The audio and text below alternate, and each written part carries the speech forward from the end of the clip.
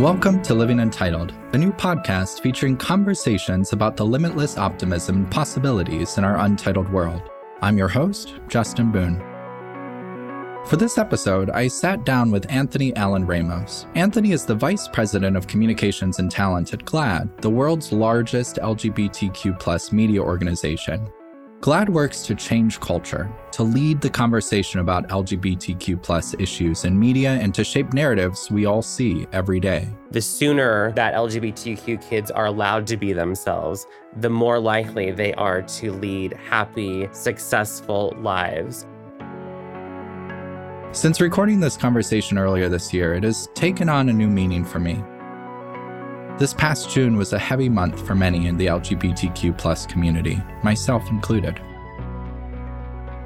Pride was less of something that we celebrated and more something we had to defend. The governor of Florida and 2024 Republican presidential candidate, Ron DeSantis, furthered his efforts to push an attack on our community.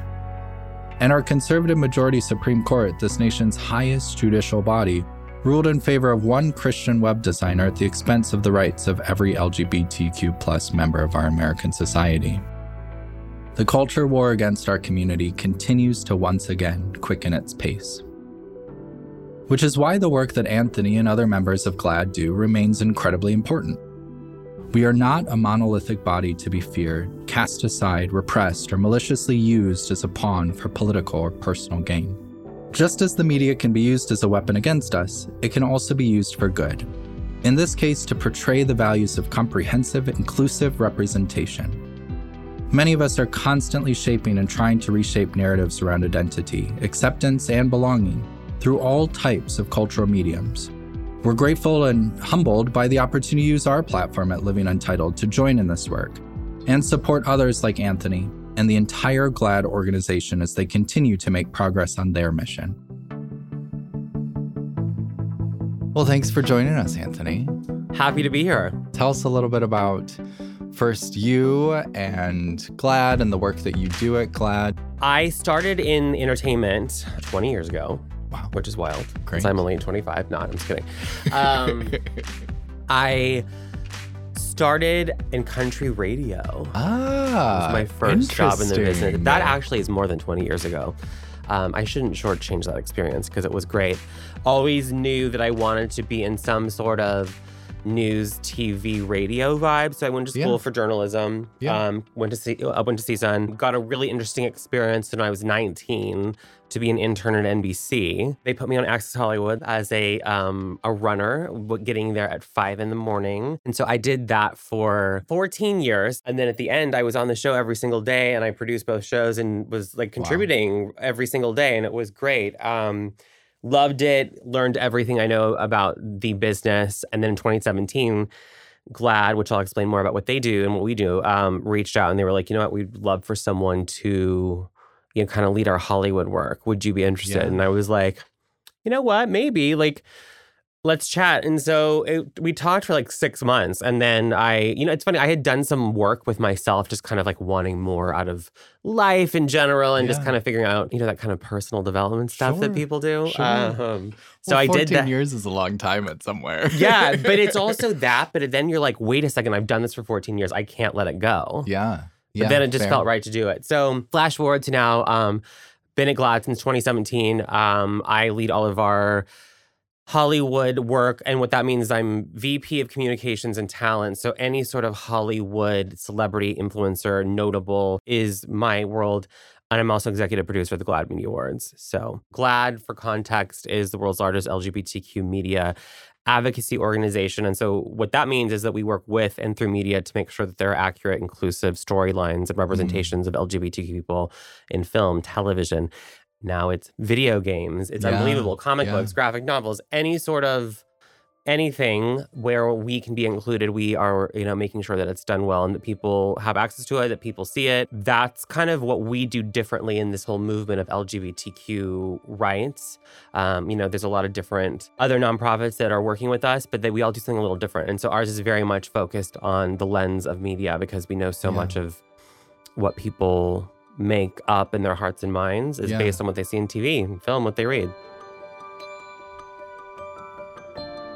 You've started to do this more recently in your reporting as an organization. Like, for example, your studio responsibility report. Mm-hmm. Like, that's always been almost a report card in a way for the studios in terms of how they're doing, in terms of bringing LGBTQ individuals or characters into the work, even thinking more specifically in terms of like trans representation now as of late, which is increasingly so important that we're focused on that. I'm glad that you are as an organization.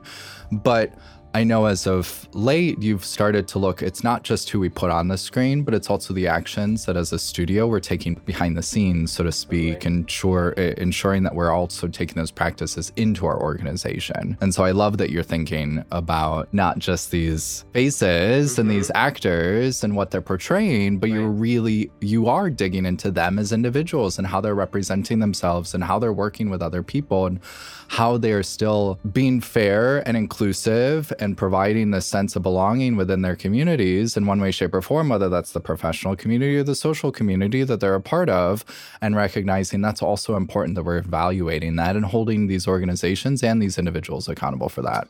Yeah, 100%. And I think, when you think about film, television, anything at this point, books, podcasts, you're not going to get the same rich, authentic queer story if you don't have queer people as a part of like the storytelling and story creation process. I mean, that's so important when it comes to trans stories specifically. For me as a gay man, like there's so many nuanced things that I have experienced that someone who isn't a gay man may not pick up on or may not understand that is an important part of a story. Yeah. This is obviously, when we're writing fiction and, but I think it's so important. And I do see that so much more now. I mean, which is really great. I mean, and it is such a time to see that, yes, we are like improving in that way when it feels like the rest of the world is slowly collapsing state by state at this point when it comes to LGBTQ legislation or anti-LGBTQ legislation. So for you in your particular role, it's balancing the relationships so that they're healthy and positive so that you can rely on these organizations, individuals within these organizations to sort of help you in terms of amplifying your work that you're doing within these communities, but then it's also looking at them at the same time and saying, hey, but we also need you to change. How do you go about that balancing act? I'll break it down in two ways. Like on one hand, because my job is, like I'm responsible for getting famous people to draw attention to important issues, essentially, if you look at it that way, in a multitude of different ways, whether it's coming to the award show, whether it's, putting something on social media, doing a fundraiser, I always say like things happen for a reason. Because of the reputation that I had, I think a lot of people have a familiarity and a comfortability with me now in my position at GLAAD. So that's obviously really helpful when I need to call Taylor Swift and have her hopefully amplify and, do a pride campaign. That's a very general example. When it comes to just the general media relations, you can come about things super aggressively and that kind of media watchdog way. And I don't always think that that's the most effective way of getting people to listen to you and to understand. And so I always come about things in a different way. And I think, we do offer a lot of resource guides for media, which is great now because I fully understand that when it comes to all different letters of the LGBTQ community, even the word cis, for example, was a word that I wasn't even really familiar with before I started in the organization. And so when, media is reporting on people who are of the community, we do have a lot of great resources that we release and update every year. So if we start with the conflict or the aggression, like you said, that's when insecurity riles up and people, egos and exactly. Then people are defensive, and so they're not coming to the table to be productive with you. But if you focus on the education, then it's like, oh, okay, well, hey, we're here to all learn and just be better together. And one of the things that I should bring up, and I think it's a good time to do so, is that yes, so much of the work that GLAAD does is public facing. You can read about it, you can find out about it. But there is so much work that we do. We have a section called the GLAAD Media Institute where we're doing things off the record all the time. We have worked with so many high-profile people, high-profile studios, people that are not even high-profile, that literally are like, I don't know what to do. this is what's happening. Yeah. Am I making a mistake? Or it's like, I'm about to play a lesbian character, but I identify as bisexual in real life. Is that okay? Like, there's any sort of scenario that we, as a nonprofit, are, offering those resources. And a lot of that, again, is because that's the relationship with the media and the relationship with these people, because they know to call us. And I think a good case study and story to bring up briefly, if you think about last year with Amy Schneider, who was a trans woman on Jeopardy, what an opportunity if you think about the people that watch that show to maybe be introduced to a trans person for the very first time. And for then that opportunity for them to be like, oh, you know what, that is not at all what I thought a trans person was. Or they may have had some complete wrong idea of what that meant. Yeah. And so if you think about that kind of opportunity where we saw someone just be super successful, live their life, have that part of them be a part of them. And again, that was a situation where Jeopardy had reached out to us early on before they even started airing, because of course they were like, we need some help in terms of when this airs, in terms of, media reaction and also how media talks about Amy and all of that. And so we, worked with them really closely behind the scenes and obviously publicly once it was all out there. So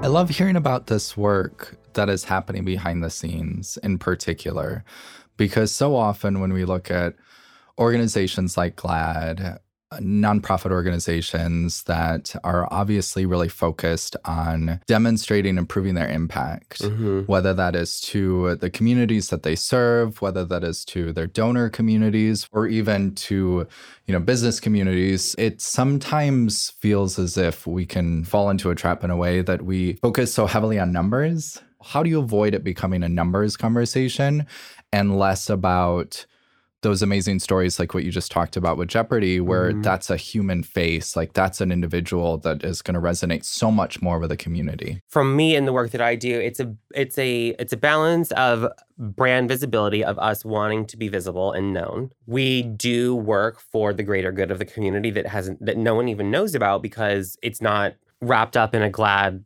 present. For example, when the horrible shooting in Colorado Springs happened, we jumped into action just because we knew that we could handle this and we knew what to do. But there was no press release that said GLAAD is, whatever. It just was, we were like, okay, this is horrible. We have to go into action. We go into action. We know what to do. We can help these victims deal with this insane media circus that's going to descend upon them. And so we did. And so, I think, if you look really deeply, I'm sure but we did so much there just because we had the experience. And then it's for example, in Tennessee a couple months ago, there was a benefit and I called the organizers and I was like, hey, this is amazing that you're doing it. All of it, the funds went to local LGBTQ Tennessee organizations. And I said, hey, I would just love to get involved. And they were like, oh, well, the money is already going to... I said, no. I was like, I don't want any of the money. I was like, I just want to use the media power that we have to make this a big thing. How can we help? And so, that happens all the time. And then obviously it's with something like some of the more public things that we do, our name is a part of it. But it's not about the numbers in terms... I mean, we want to be known for the good work that we're doing, but it's there's so many things that we have our hands involved in that we're we don't need to, advertise. We don't need to publicize it because it's we just need to do it for where we are with this kind of interesting time of the community with everything that's happening. Absolutely. And and like you said, 38 years later, you've been fortunate enough to really establish that credibility and to be able to then leverage that to say, hey, we're making an impact, whether we put that on paper in a way that you can maybe understand today or not. And it's it's we deal with this often because we are a nonprofit. And so we obviously need funding. And, I think this became really apparent in the pandemic where when you're deciding where you're going to spend your money to support a nonprofit, it's very easy to say for an organization that's feeding children or impoverished people, it's that you can say $50 will get you X amount of meals, or the ASPCA will say $100 will potentially, give homes to 900 pets. That's not the right numbers, but you understand what I'm saying. I wish it was that.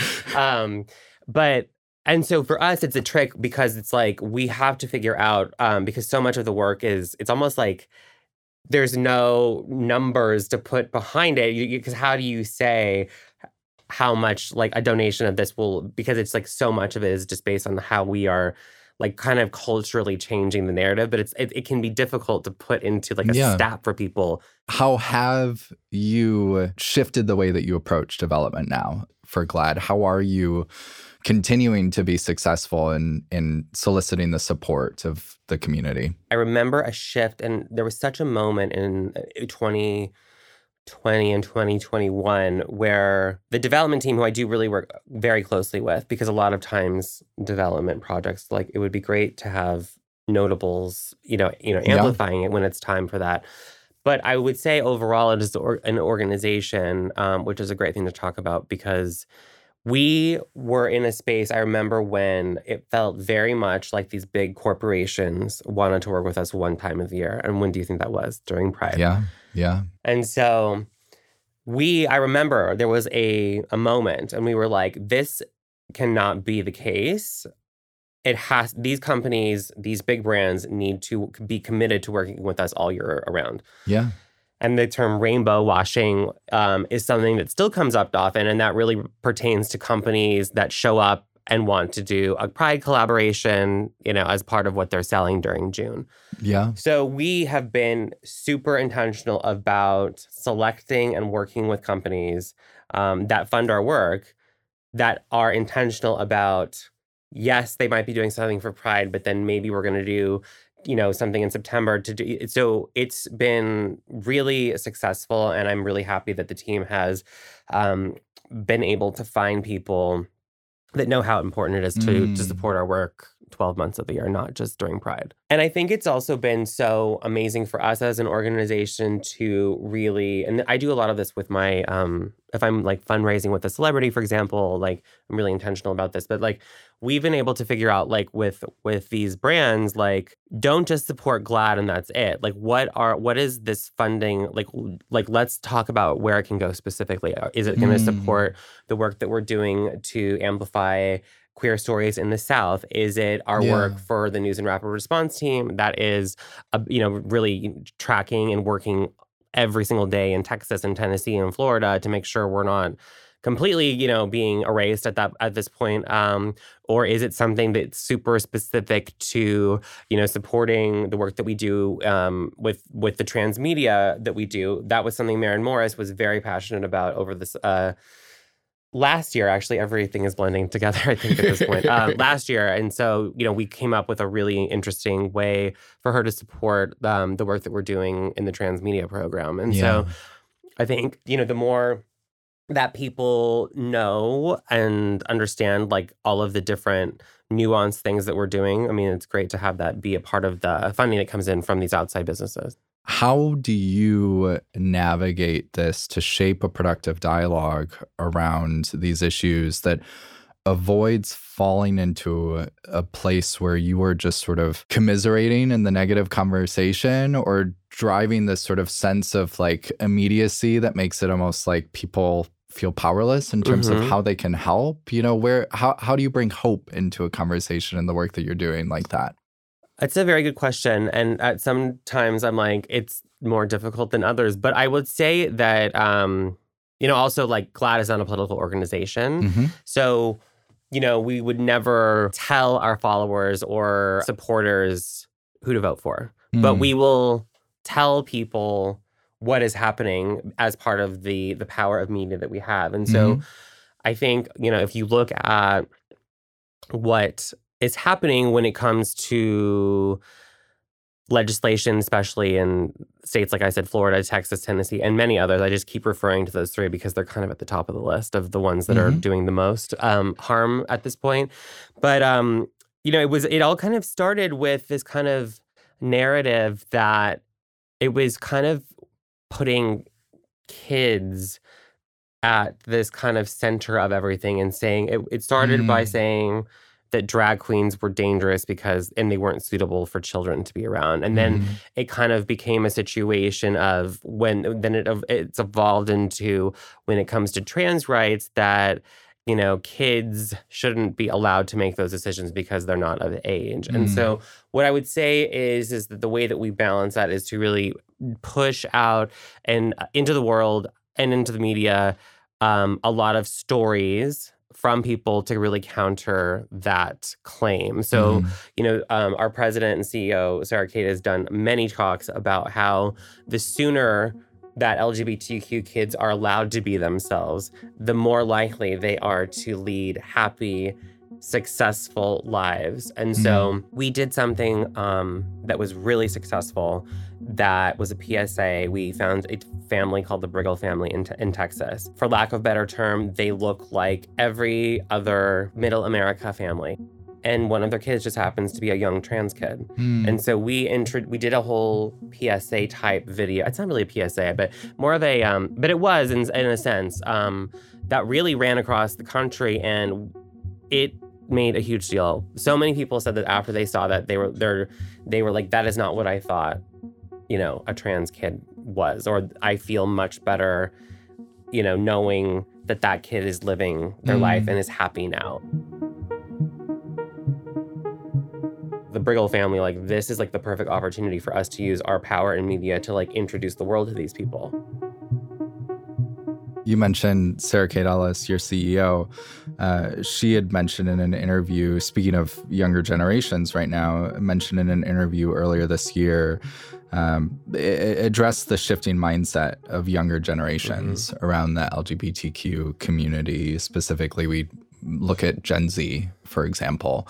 How has that influenced your strategy as an organization, maybe even in terms of who from within your organization you're bringing in to kind of help inform some of the strategy, the work that you're doing, this discussion? If you think about the youth of today, and if you then think about an organization like us that has been around a long time, and the generation of today is getting their information from TikTok and other situations and Instagram and so many things. So it's I can understand how someone that's younger may see GLAAD as kind of an old person organization. I can if they don't feel the connection, or they feel what we did is, something that was needed, back in the day, that I can see how there could be a disconnect. But I think the solve for that is to be really intentional about the youth who we work with. I'm dealing with a situation right now where